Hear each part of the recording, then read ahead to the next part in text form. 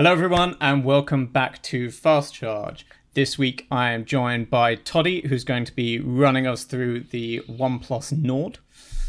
And we also have Aniran. He's going to be chatting about a new Microsoft foldable that looks pretty incredible.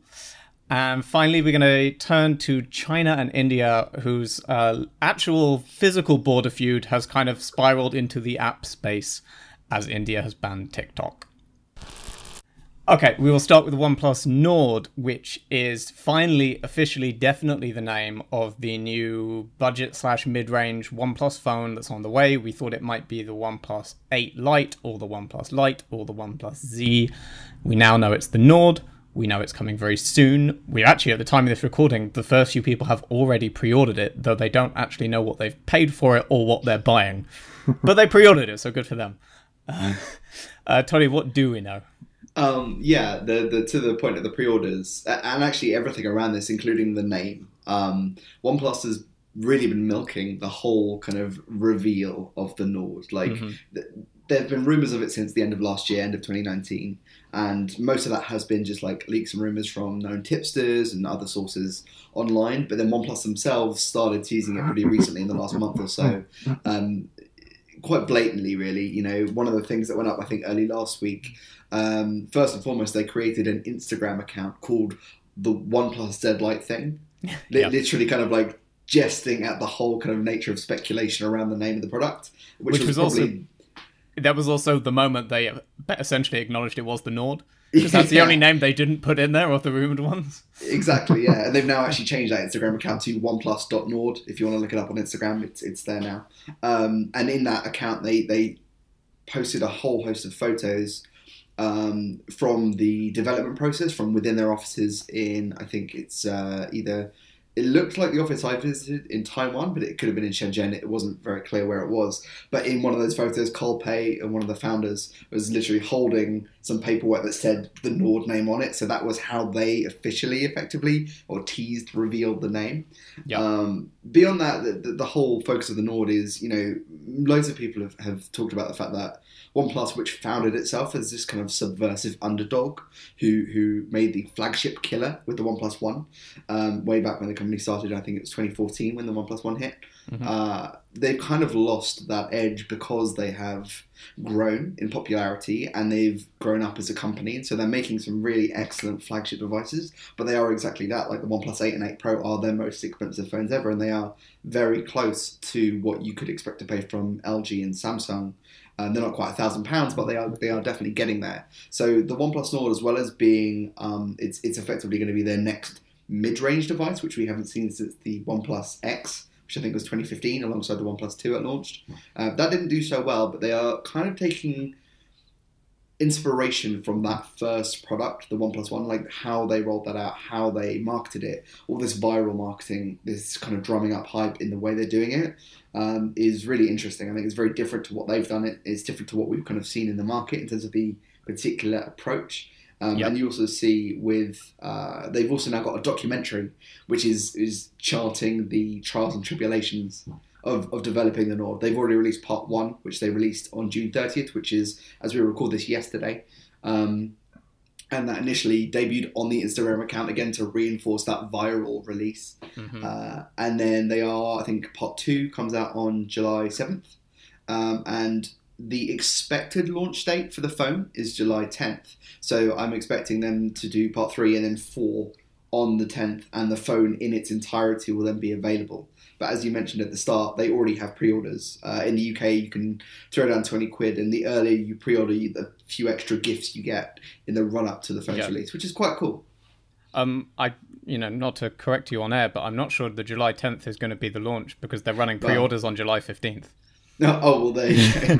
That was a speculated one. I'm about to go through it after this and do an update. So I'll be, July, I think we'll see the phone launch. And they're going to tease it out over each part of this 4-part documentary until that point. Exactly. So they've announced sort of the pre-order schedule, which is what I'm reading from, which is on their website. But actually the best place to get that information, as Toddy has already said, is their Instagram account, oneplus.nord. But yeah, they ran it again this morning at the time we're recording. That's the 1st July. They did 100 pre-orders of the phone. Again, with no one really, you basically put down a deposit of £20 or equivalent in another currency, I guess, depending on where you are. For that, you get sent a gift, some sort of merch, and the guarantee that you will be able to buy the phone once there's a price, once there's a release date, all of that. They're doing another wave on July 8th. I'm not sure if that's another 100 phones or a different amount. And then on July 15th, they're doing a 24-hour pre-order window. So then I guess the full release is probably going to be the 22nd, because that would be a week after that. These are all spaced a week apart. So that would sound plausible. Mm-hmm. But yeah, mid to late July for the actual final thing. But I guess on the 15th, when they do that 24-hour pre-order, my bet is by then we're going to know a lot more. And as we said, each week is going to have a new documentary drop and a new pre-order window and a new tease of stuff. Pretty much the only confirmed spec we have so far, I don't think we've mentioned yet, is it's running the Snapdragon 765G. So we've seen that in the LG Velvet recently, that Chris was talking about on last week's episode. It's the, not quite Snapdragon's top 865 tier, but it's the next one down. It's got 5G. It will be very fast, it'll be very smooth. It won't be like top performance, but it should be very good. And actually, the fact that LG is putting that in a phone they're putting at £800, or $700-800, the fact that then OnePlus are putting that in a phone that they've already said will be below $500 and below €500, that says that it will still end up being good value for the performance you're getting. I don't think they're the only company doing a 765 or 765G phone below that price line, but it's still a sign of like a good value to money ratio. Yeah, one of the interesting things I saw was that I think one of the articles I read was almost like OnePlus had created a gap in the market for itself to fill. Because if you look at like some of the other kind of Chinese companies and Samsung, the amount of phones they release in a year is huge. It's like dozens across all their kind of different lines. And then OnePlus has kind of stuck to these kind of core 4 phones a year kind of update schedule. I guess due in part kind of the constraints to them as a smaller company, but also but there's clearly an appetite for a more affordable phone, as we've seen from like the iPhone SE, Pixel 3a and 4a, which we expect to be coming. So it's kind of, and then obviously the software that has been, like the Oxygen OS that so many people love on OnePlus phones will be the same on this kind of more affordable phone. So I think it's kind of a smart move, I think, at the moment, especially when people maybe don't have as much money to spend on a new phone. I mean, the pitch they've given is really, this is going to be flagship level polish at a lower price, which I think I agree is a space that's kind of not empty. That is where the iPhone SE is, in a sense, depending on your views on the design.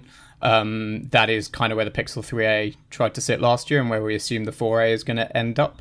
But I think it's fair to say that's often what you don't get in the mid-range devices. You get phones that are... it's a very competitive space, but often what they're trying to do is hit flagship level specs, but by hitting them and doing them badly, if that makes sense. They'll go for the quad camera, but it'll be a bad quad camera. I feel like the way OnePlus is going to lean into this is, we may well be wrong, we know nothing about the camera specs, except that they say it's flagship level. I feel like what that means is they're going to put in one lens, maybe 2 lenses, but they're going to be good, rather than going for a triple or quadruple lens camera, but with middling hardware or without the software optimization, especially since the 765G is very good, but it won't power quite the same camera stuff as the 865 would. The kind of level of optimization you'll get from the hardware side is going to be a bit lower. Yeah, I was reading an interview just before this actually from Carl Pei, who's already actually given at least one interview on the Nord specifically. And yeah, whilst he didn't confirm anything extra, they said the kind of 3 things underpinning the Nord approach are, first and foremost, the camera. That's what they want to get right. And then it's the user experience, like you said, Aniron. That is kind of a fundamental draw of any OnePlus device. And then the third one was just OnePlus quality, which, yeah, sure.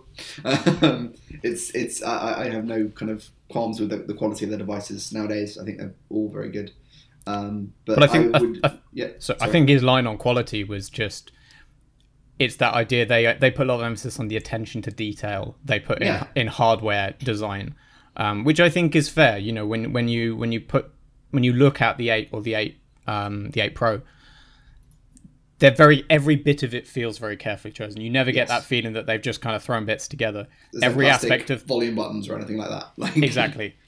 So I think the idea is it will have that flagship feel that, again, you don't always find in the mid-range space. I do think sometimes the way they've been talking about this they're promising flagship and they cannot deliver flagship because it is below 500. I'm expecting the Oppo Find X2 Neo, but a bit cheaper. Yeah. That's a really nice phone. The specs are decent. It also has a 765G in it. And that's about 600, right? Yeah, sounds about right. Yeah, and obviously, like, whilst they never ever say anything, like, they share factory space with Oppo, so it wouldn't be that much of a stretch to think that the tooling may carry across some of the tooling that made the Find X. Oh, totally. And if you look at the 8 Pro and the Find X2 Pro, they are very, very similar devices. So that's a good indicator if you want to know what to expect in terms of the final product. And I think it's a nice aesthetic. I think from the leaks or the renders that people have kind of guessed at. One thing we haven't really seen is like case leaks, which usually give you an indication of like at least camera placement and stuff. We still don't know whether it's going to be a central camera or an offset camera. But the ones I've seen have had an offset. I've heard discussions over whether it's going to have one front-facing punch hole or a dual front-facing punch hole. And this could also be something we haven't really touched on, is that was kind of clarified this week, was that the OnePlus Nord isn't necessarily a singular device. It is actually the name for a whole product line. We're just going to see the first one, we assume, on, as you said, Dom, July 22nd-ish. So maybe everything's right. And we're going to see some with a single camera, some with a double camera, some with a central camera, some with wireless charging, some without. We don't really know exactly. But this first device, under $500, euros, decent cameras, 5G, all that good stuff. Yeah. It's also probably worth talking about we've talked a bit about the pre-orders, but not actually the release in the geographic sense, which is also an odd one. So it is coming, at the very least, this first device is coming first to Europe and India. It sounds like it may, functionally speaking, only come to Europe and India. North America is going to have what's been called limited access through a special beta period or something. So there'll be some sort of program to get a phone if you're in the US or Canada, but it doesn't sound like it's getting a full launch, maybe ever. Is the trepidation there because of the carriers? I'm not sure why, because I feel like the US market is a good market for them, but maybe it's not as good as I thought. I'm not sure. Yeah, carriers must be a thing. I think they're much more powerful in the US than we're used to here in Europe. It is a funny one because there's a bigger space in the mid-range market in the US because they don't have a lot of Chinese OEMs like we do in Europe or in India. So you would think actually there's more space for them to carve out a competitive niche over there. But it is worth remembering they've always had slightly different release patterns between the US and some of their other markets. I can't remember which way around it went, but I think in the 7s or the 7Ts, there was sort of one. I think they put the US got the 7 Pro, but it never got the 7. They just had the 6T and that went straight to the 7T. Yeah. So they've always treated it a little bit differently in different markets. So that must be what's going on here. And yeah, I guess they're trying to figure out if there's carrier interest in a mid-range OnePlus phone over there or not, or whether they just want to be marketed as a flagship brand in the States. We'll see. What's odd is they haven't mentioned China. So they're saying Europe and India first, and there's been no mention of if or when this phone will come to China, which is an odd one. I do wonder, I can't remember if we've talked about this on the show or not, I do think OnePlus is maybe trying to move away from positioning itself as a Chinese brand. I think so. This may be part of that. So we'll see. I think they may sort of angle it a bit more as not a Chinese phone, for better or worse, and for whatever position they think that gives them in the market. I don't really know. But yeah, we will know more. We were ramming on about when to talk about this because, as Toddy says, we've had a torturous drip feed of information and it's just going to keep on happening. I know by this time next week, we'll know a little bit more about it and we'll know a little bit more the week after that. I think I'm updating our OnePlus Nord feature daily, if not multiple times a day at this point, because by the time the day's over, they've already added 3 extra tidbits of information. So exactly. Keep an eye on that if you want to find out exactly what's going on. But keep an eye on the OnePlus page if you are tempted to pre-order it. They are making a fuss about saying you get merch if you pre-order, and the earlier you get in the pre-order window, the more merch you'll get. But obviously it's super competitive. And otherwise, just hold out, because they are going to tell you more about the phone. And I'm guessing it, at least if you're in Europe or India, it will be easy to get hold of if you're willing to wait another few weeks. Okay, on to something that will not be easy to get hold of for years, if ever, but it's so cool we have to talk about it.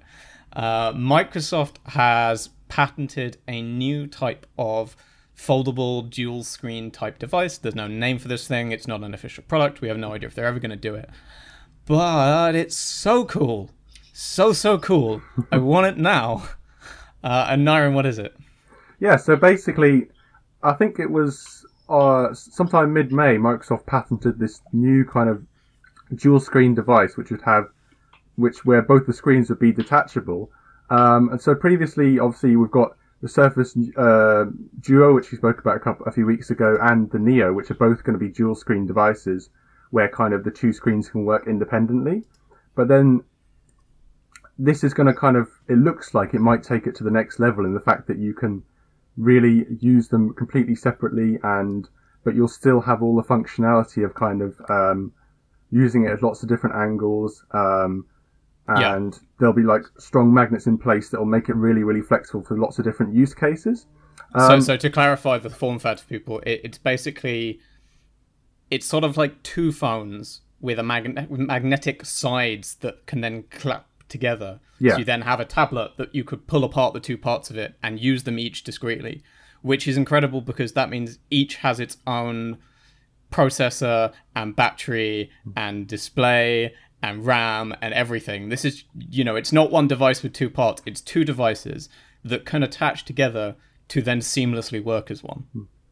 Yeah, and the interesting bit on this, obviously, patents are by no means it's going to come out as an actual product, but it's kind of more an insight into what Microsoft is looking at design-wise. And obviously this would be completely different to anything we've seen on the market before. The interesting thing is obviously what software it might run. The fact that, so we've got the Surface Duo, you'd think if it's in that kind of form for that kind of size, you're looking at two kind of phone screens, then it would make sense to run on Android. But then again, the Neo is like running Windows 10X, which is like a modified version of Windows, which is going to be specifically designed for the dual screen devices. So it will be interesting to see what it does there. But then one of the things that I had a problem with was how long we've had to wait from Microsoft's current foldables being announced until we actually get our hands on them. So the fact that I think there's lots of rumours the Neo will be delayed into 2021, and that the Duo is still scheduled for the end of this year. But I'd really hope, because that's the kind of the frustrating thing, we see a really exciting idea for a product, or even a product being officially launched, and then we're waiting so long to get our hands on it that the excitement inevitably dies down. So it'll be interesting to see. Yeah. We've also spoken about this before. The issue is partly about the excitement and buzz dying. It's partly also the specs moved on. They locked themselves into design decisions that then meant they couldn't upgrade to the newer processors that got announced in the meantime. So when the Duo does come out, it will be behind specs-wise.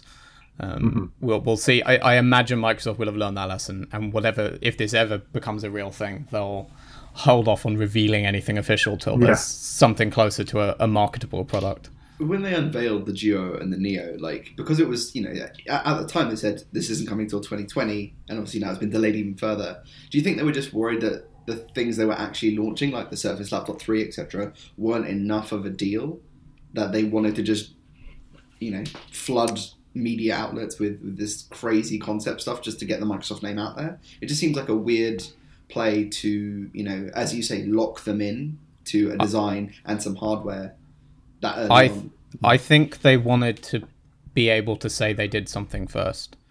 I think Microsoft's hardware stuff over the last few years has been pretty strong in the Surface line, but not necessarily all that novel.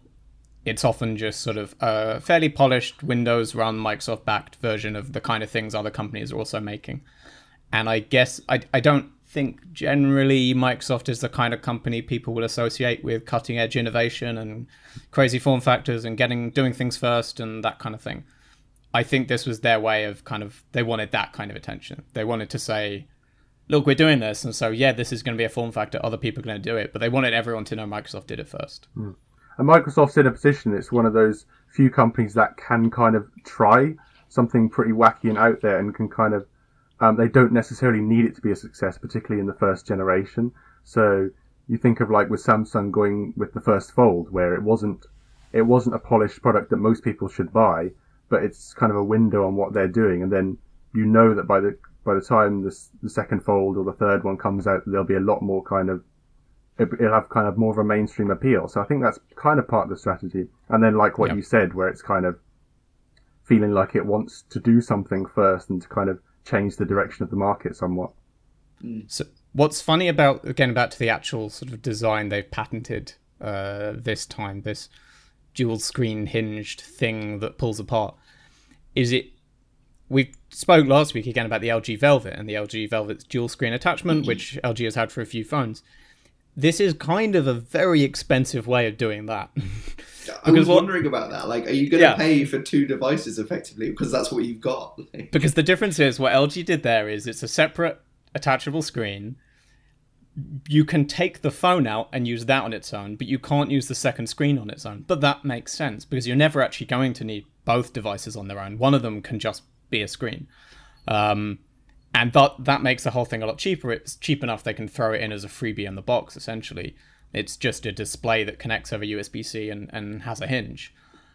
This, from the sounds of the patent, is two functioning devices. Maybe that's a miscommunication in the patent or something, or maybe it is just a kind of question. This is the kind of thing they're exploring that even they know it's probably never realistic. But yeah, you have to wonder it's so cool and I love it, but also is it practical at all? Because when would you need to use both separately? The only use case that kind of makes sense to me is like, say, if when you untether them, they are still wirelessly connected to each other somehow. So you could, for instance, and we don't know what the I/O would be, like what ports they would have. But imagine if one became like a media remote for the other. Yeah. So I could sit on the sofa and I could plug the other half into my TV, which isn't a smart TV, and then I could throw Netflix on there from this one, and it's wired. Like maybe something like that, or like just a really cool way to play Battleship. I don't know. If it runs Android, maybe it's going to be the first like local portable Stadia Switch competitor or something crazy. Yeah. I don't know. I was definitely imagining Switch Joy-Con there. Just put some gyroscopes in so that you can like play tennis with them. Absolutely. I'd also love to see if this, if this is the kind of form factor they're thinking of. Just go all out, make it modular. I want to be able to stack like 8 of them together. Just have them be magnetic hinges on both sides, so you can, like, as many of them as you can afford, you can stack together and just get a bigger, longer screen that starts like folding up in zigzags. If they could sell it like a Surface, where it comes with just one half and a keyboard, but you can still connect 2 together, and another user's one, that might have more viability as a real world product, but it doesn't seem very real world. I don't know what you guys think, but I think. Yeah, I don't see how you can put this at a price that justifies whatever feature it's going to bring. I don't feel that it brings enough new use case to justify how incredibly expensive it will be, inevitably. No. But I love that someone is looking at form factors like this. I know we've talked about this a few times, but the LG Wing we were talking about before, which has the flippy T-shaped dual screen setup, stuff like that. It's great to see different companies looking at all this stuff, and the fact that when people started going foldables, not every company took the same line on that. And that was, I guess, the fear that after years of boring phones, let's be blunt, phones have all looked the same for a long time. And when foldables started, there was a risk they'd all just do the same thing as Samsung did. And in fact, already we've seen Samsung has 2 form factors. Huawei picked a different form factor. Motorola picked one that's similar to one of the Samsung form factors. LG kind of went, we're not going to actually have a folding screen, but we will do the dual screens. That's cool. Microsoft also did that, but is coming up with 3 different ways to do it. It's nice to see that this space is getting weird, because that's what phones need. Lenovo had that X1, whatever it was, that we saw at CS, which was pretty cool, with that magnetic keyboard that overlaid on half the screen. Yeah, and made it half. Dell has done some concept stuff a bit like that as well. Dell's done some concept foldables and dual screen things that are also pretty nifty. So partly that's just everyone figuring out what works, but I guess it's nice to see that all so in the open. to get a public look at all of these weird things these companies are trying out. Can I just clarify, Naren, was this supposed to be in the open? Was it just like spotted or unearthed? Oh, it was Windows Latest were the first site that kind of published it. Because I think it was from the middle of May, so it's kind of been a few weeks before people have actually dived into the patent history. But I think they're like publicly available online, so if people wanted to, they could. Yeah, they didn't make a point of announcing it, but once you file a patent, it's gonna get out there. Yeah. Cool. Okay. I mean, if we're lucky, this will be a product within 3 years. I'm not so optimistic, but I wanted to talk about that and nerd out on weird magnetic dual screen foldable things for a bit. Our last topic is a little less upbeat, perhaps. So India has banned 59 Chinese apps from Indian app stores, including TikTok, which is the big one. But there's also stuff like WeChat, Clash of Kings, a lot of the Weibo and QQ stuff. So those are some of the really, really big apps, at least within China. It's been attributed to security concerns. Surprise, surprise. It may not shock you as much to learn that India and China are in the middle of a Himalayan border conflict at the moment. So there may be some other strange little political pressures being applied to this decision that go beyond what TikTok actually does. But yeah, it's one of those, I think, following the Huawei trade ban from the US, obviously, I think this is one of the second times we've really seen the phone industry and phone software in particular used as a weapon in trade disputes and in sort of actual international disputes, and with China at the wrong end of it both times, essentially. But I think people are basically...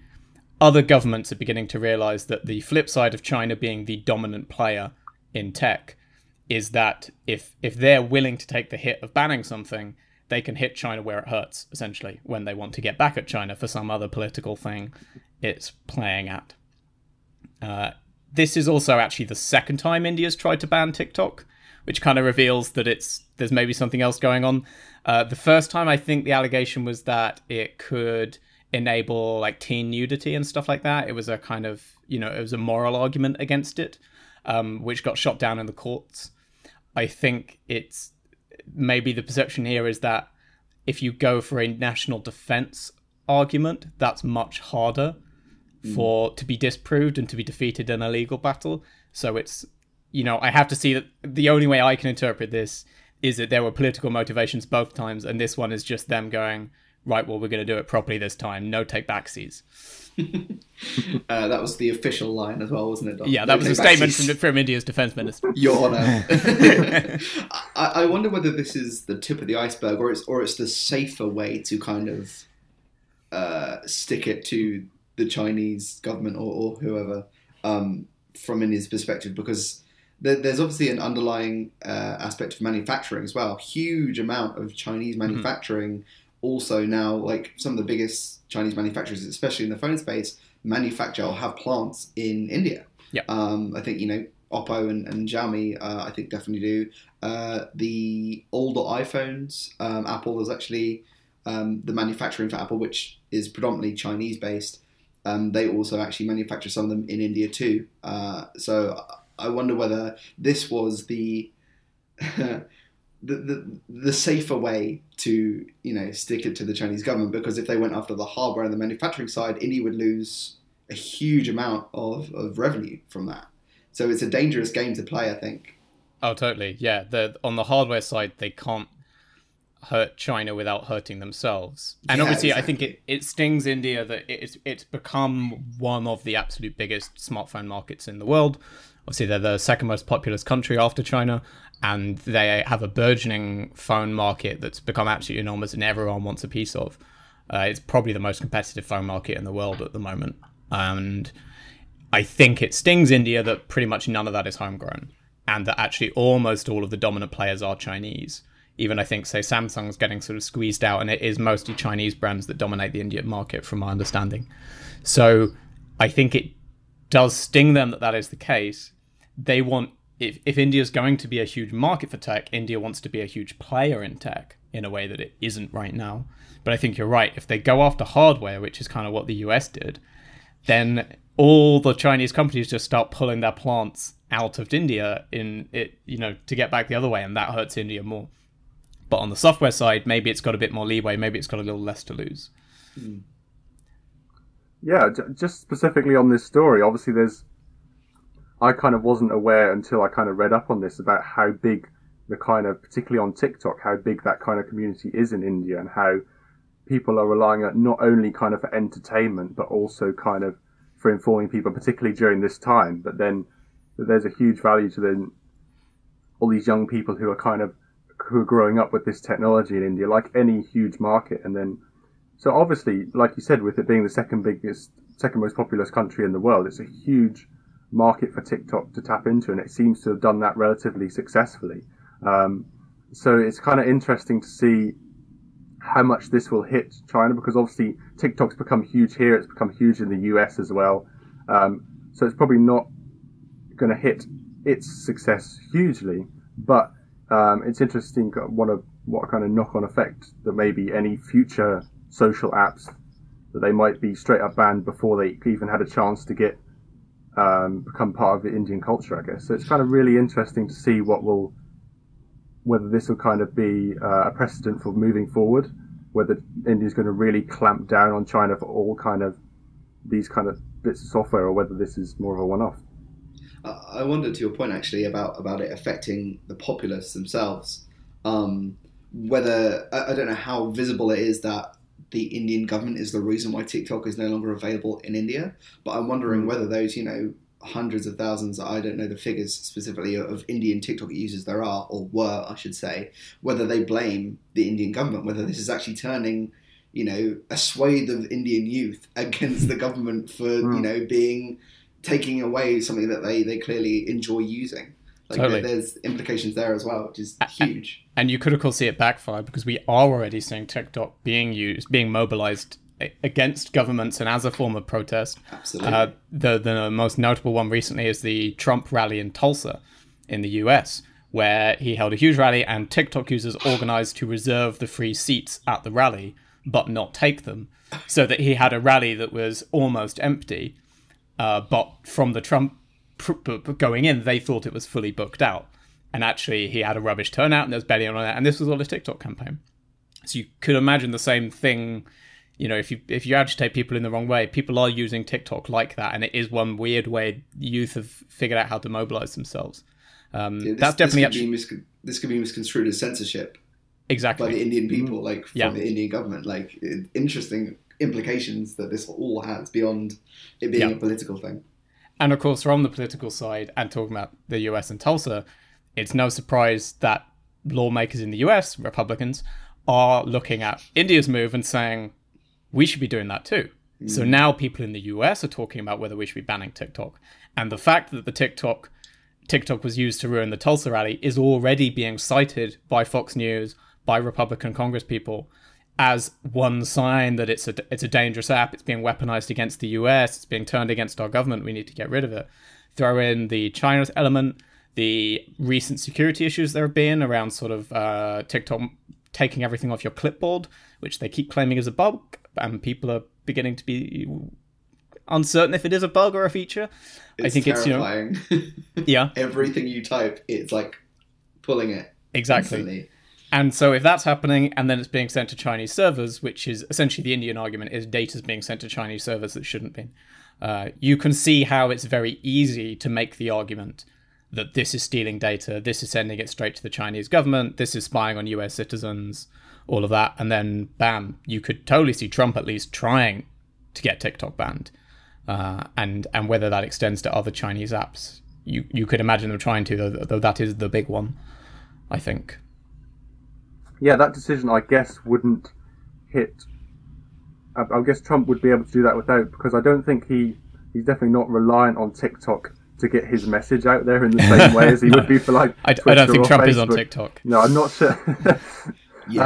But yeah, that's one way he can do it and not hit his chances, because, like I said, it's probably most likely kind of young people who are already anti-Trump, like you say, are going to organise certain things to kind of undermine him as president.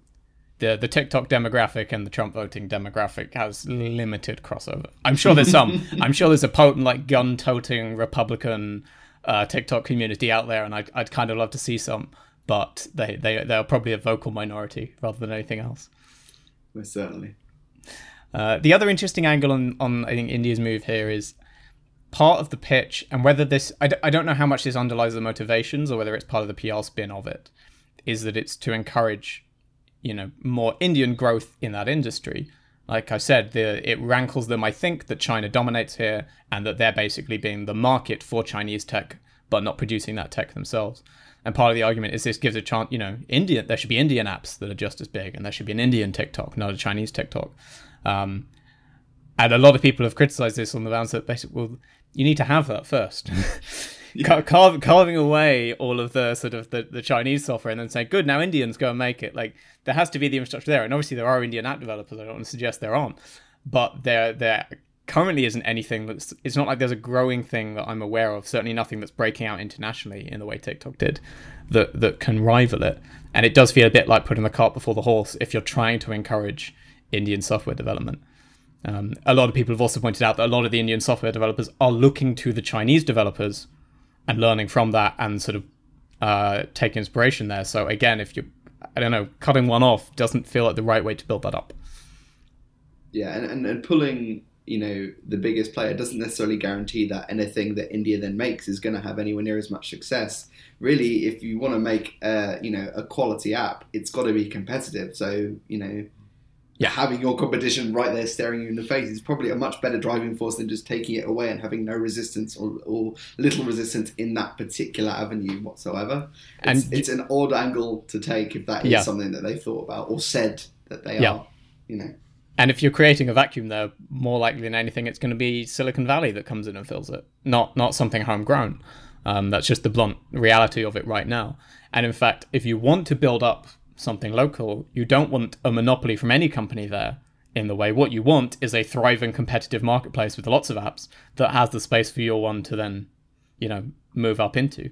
So if you start taking out competition, so it's just Twitter and Facebook left, that doesn't help anyone. I was going to make a joke to say there's room for Vine 2, but actually Vine 2 does now exist, and maybe this is the time that Byte with a Y actually rises to power in markets like India, because it arrived to very little fanfare because TikTok had already put its flag in the ground and was like, this is my land. So I did have the same thought. Yeah, if Byte can capitalize this, but again, that's an American app. That's not gonna that's not building up an Indian industry in any way. I do wonder how long it is before we see a big Indian hardware player, though, because there must, like you said, the factory is already there, the manufacturing is there, and there's a huge Indian market, and I don't know, but you can imagine there might be enthusiasm in the country for buying from an Indian brand if there was one that was competitive. We had some, but they kind of just fizzled out. Yeah, there have been attempts. I'm trying to think of any names right now. But I can't remember the names. But not even that long ago. A couple of years ago, there were still definitely some Indian manufacturers out there that, you could buy their phones in the UK. Yeah. But I haven't seen or heard anything from them since then. But I wonder if they were never able to manufacture at scale because the infrastructure wasn't there. But now there is. Now that there is, because all the Chinese players are opening factories in India too, maybe that leaves scope for a big Indian company to use that factory space and that manufacturing pipeline to build Indian hardware sort of at the scale that you need to make it competitive in price, because that's one of the biggest factors. That it's a very price sensitive market, even more than most, and being competitive on price and specs is the accepted wisdom is that's what gets you somewhere in India right now, at least. But that does make it very punishing to small companies because you can't hit those price points unless you can build at scale. No, quite. But yeah, that is clearly at least part of the ambition here. And as I said, this is all tied up in an actual border dispute between India and China that I do not know anywhere near enough about to talk about with any authority, so I'm going to stay well clear of that. But there are other political things in play outside of the tech space. And so it could be one of those things that gets dropped due to nothing to do with phones whatsoever, but there's some negotiation about land, and one of the caveats is you let TikTok back in.